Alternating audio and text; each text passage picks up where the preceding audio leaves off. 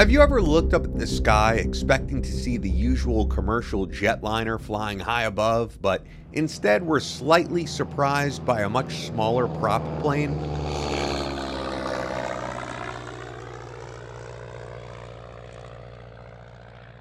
Maybe you've even flown in one, or wondered what it would be like.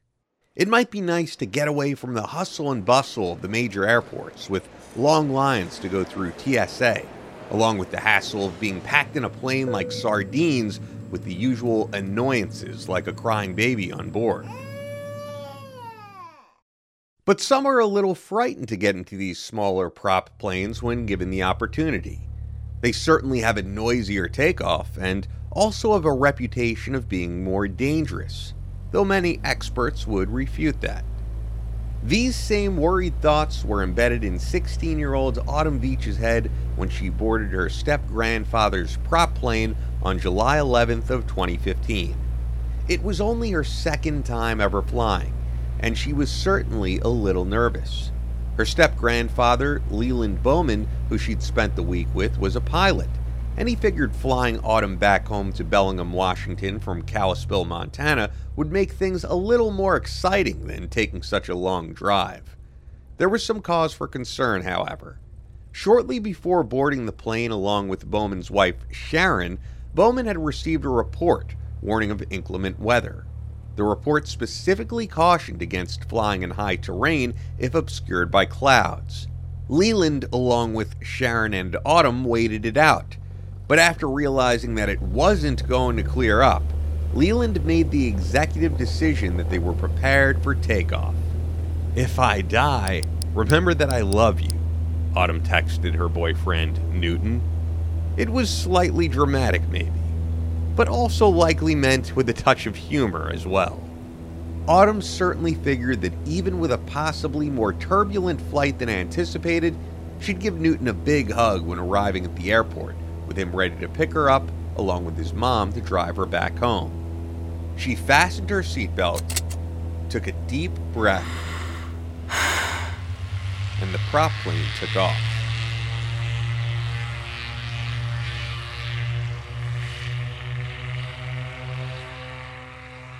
Autumn's worries would ease as they would make their way into her home state of Washington. Leland would keep his eyes on Highway 20 below them to guide the way, but the weather was making this more difficult. Though Leland may have dismissed the weather reports, the truth was that he had no real experience flying under any extreme conditions. Leland did his best to keep his cool and ease any anxiety of Sharon and Autumn, but inside, he was beginning to panic. As Autumn looked out the window, no roads or trees were in sight, just clouds blocking all visibility. The only help Leland had to guide him was Sharon on her iPad reading a map. But to make matters worse, the device had powered off. Sharon let her husband know, telling him through the headset they all had on, and Leland was visibly worried now. Autumn forced her head between her knees as panic filled the plane, and did her best to block out the horrifying scenario taking place in real time. Her stomach dropped as the plane took a dive.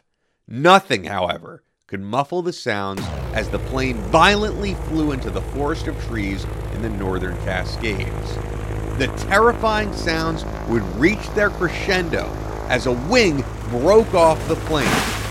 Autumn's headset flew off, along with every other item on the plane flying in midair. Following the chaos, as all control was lost, was the inevitable crash. At that moment, it seemed as though everything had stopped. Disheveled from the mayhem that ensued, but not badly injured, Autumn worked her way out of the debris, and immediately needed to see if her step-grandparents made it out alive. Instantly, she heard her step-grandmother's screams of horror and saw her step-grandfather still strapped to his seat and now surrounded by fire. Sharon was beyond her reach, with a blinding amount of fire in front of her. But Leland was a little closer. She grabbed Leland's hand and begged him to unbuckle himself from the seat and to make it out of the fire. She pulled and pulled, but the fire was now burning her own right hand, and it was too much to bear. Leland said something to her, but Autumn couldn't seem to make it out. Not long after Leland breathed his last breath, suddenly, the screams coming from her step-grandmother stopped completely. It was apparent that this nightmare was real, and Autumn was now the only survivor of a horrific plane wreck. She was in shock, and it was too much to process what to even do next. Her mind would then revert back to grade school and watching tons of shows like Man vs. Wild, Survivor Man, and Dual Survivor with her dad. Those shows gave some real-life tips for what to do in situations like these, but Autumn never thought she'd actually be living through something like this herself. As she navigated the area, she saw some small waterfalls, and her instinct told her to follow the water downstream. Her balance was off, though, after being so shaken up, to put it mildly. It was dark, and she felt her foot suddenly slip. Next, she fell right down a ravine. She thought she heard freeway noise, but no luck. It was merely more water. Using her thinking learned from those shows, though she was thirsty, she knew these waters could be contaminated, even if not visible to the naked eye. She decided to drink as little as possible to keep from being dehydrated as time accumulated, but to only have what she absolutely needed to live. She had now spent 24 hours in the wild, and the temperature changes from night to day were becoming increasingly hard to bear. During the day, she'd have to strip down to her underwear and tank top, and at times would get in the water to cool off. Under the sun, she'd also dry some of her wet clothing on branches, and later put them back on in order to bundle up as much as possible under such harsh conditions at night. The North Cascades are home to cougars, bobcats, wolverines, and even 600-pound ferocious black bears. One morning, Autumn recalls waking up to the sounds of an animal sniffing her and scratching at her body. Too terrified to even open her eyes, she froze in shock. But luckily, the creature would eventually drift off. She wondered if anyone was even looking for her. Her mind would wander.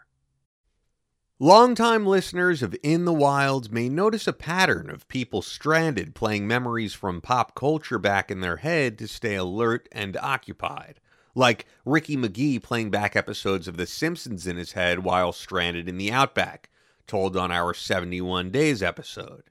In Autumn's case, she would sing back songs to herself that she remembered from various movies.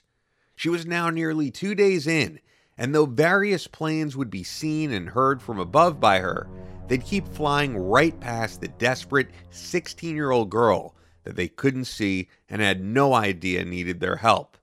To make matters worse, she took another fall while trying to navigate where to continue during poor visibility.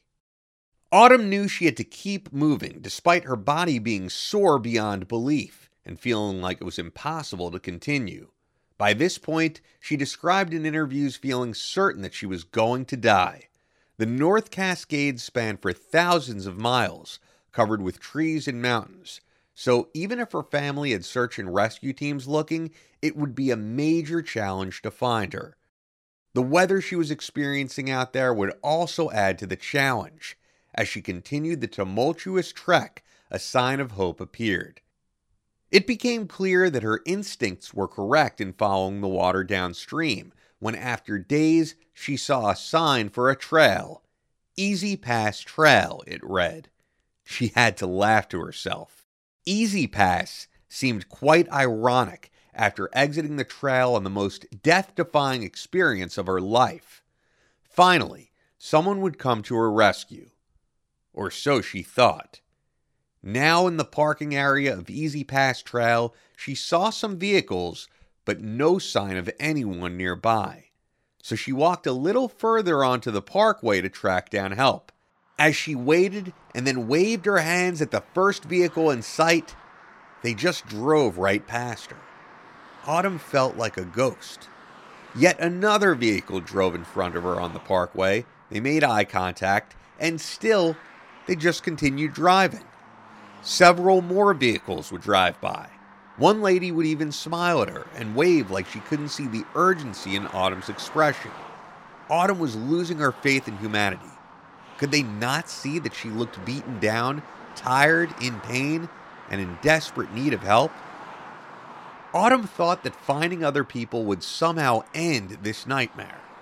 Her step-grandparents were gone forever, of course, but she thought she'd be rushed to the hospital as soon as she encountered anyone driving by.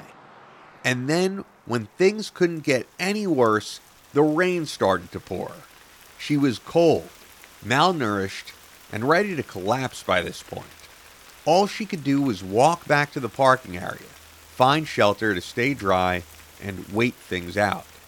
As she waited, she saw car lights coming toward her, appearing more clear, and then two men coming out to ask if she needed help.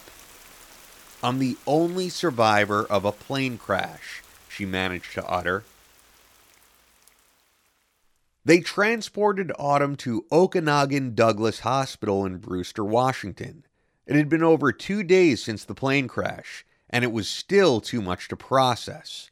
Considering what she'd been through, doctors were amazed at her condition. Although she had second-degree burns on her right hand from trying to rescue Leland, and her body was bruised and sore, doctors knew she would face a speedy recovery, at least in the physical sense. It was thanks to her smart survival skills.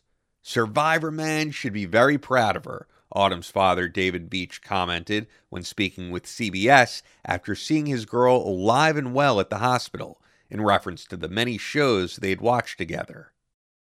Following the crash, the National Transportation Safety Board's team of federal investigators looked into the probable cause for the fatalities and concluded it was a result of Leland Bowman's inability to fly in clouds and his decision in not heeding the weather report he'd received earlier that day.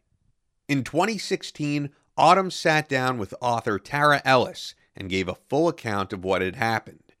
This led to the release of Getting Out Alive, the Autumn Veach story, which is still available in all book formats. In 2018, however, at the age of 19, Autumn took a turn for the worse. "It hit her really hard," David Veach said in an interview commenting on his daughter's state since the crash. "She turned to drugs to help medicate herself. We were trying to get her help. She actually had an appointment the following morning, and she didn't make it." Autumn was sent to the hospital in October of that year following a drug overdose. Her heart even stopped at one point, and she spent several days in a coma. Not much is known about Autumn Veach's whereabouts at this time, other than that she is alive and has triumphed through more than nearly any of us will ever have to encounter. Her smart thinking is why she survived, and we hope that she has found peace after the years of torment that have followed her from such a gruesome brush with death.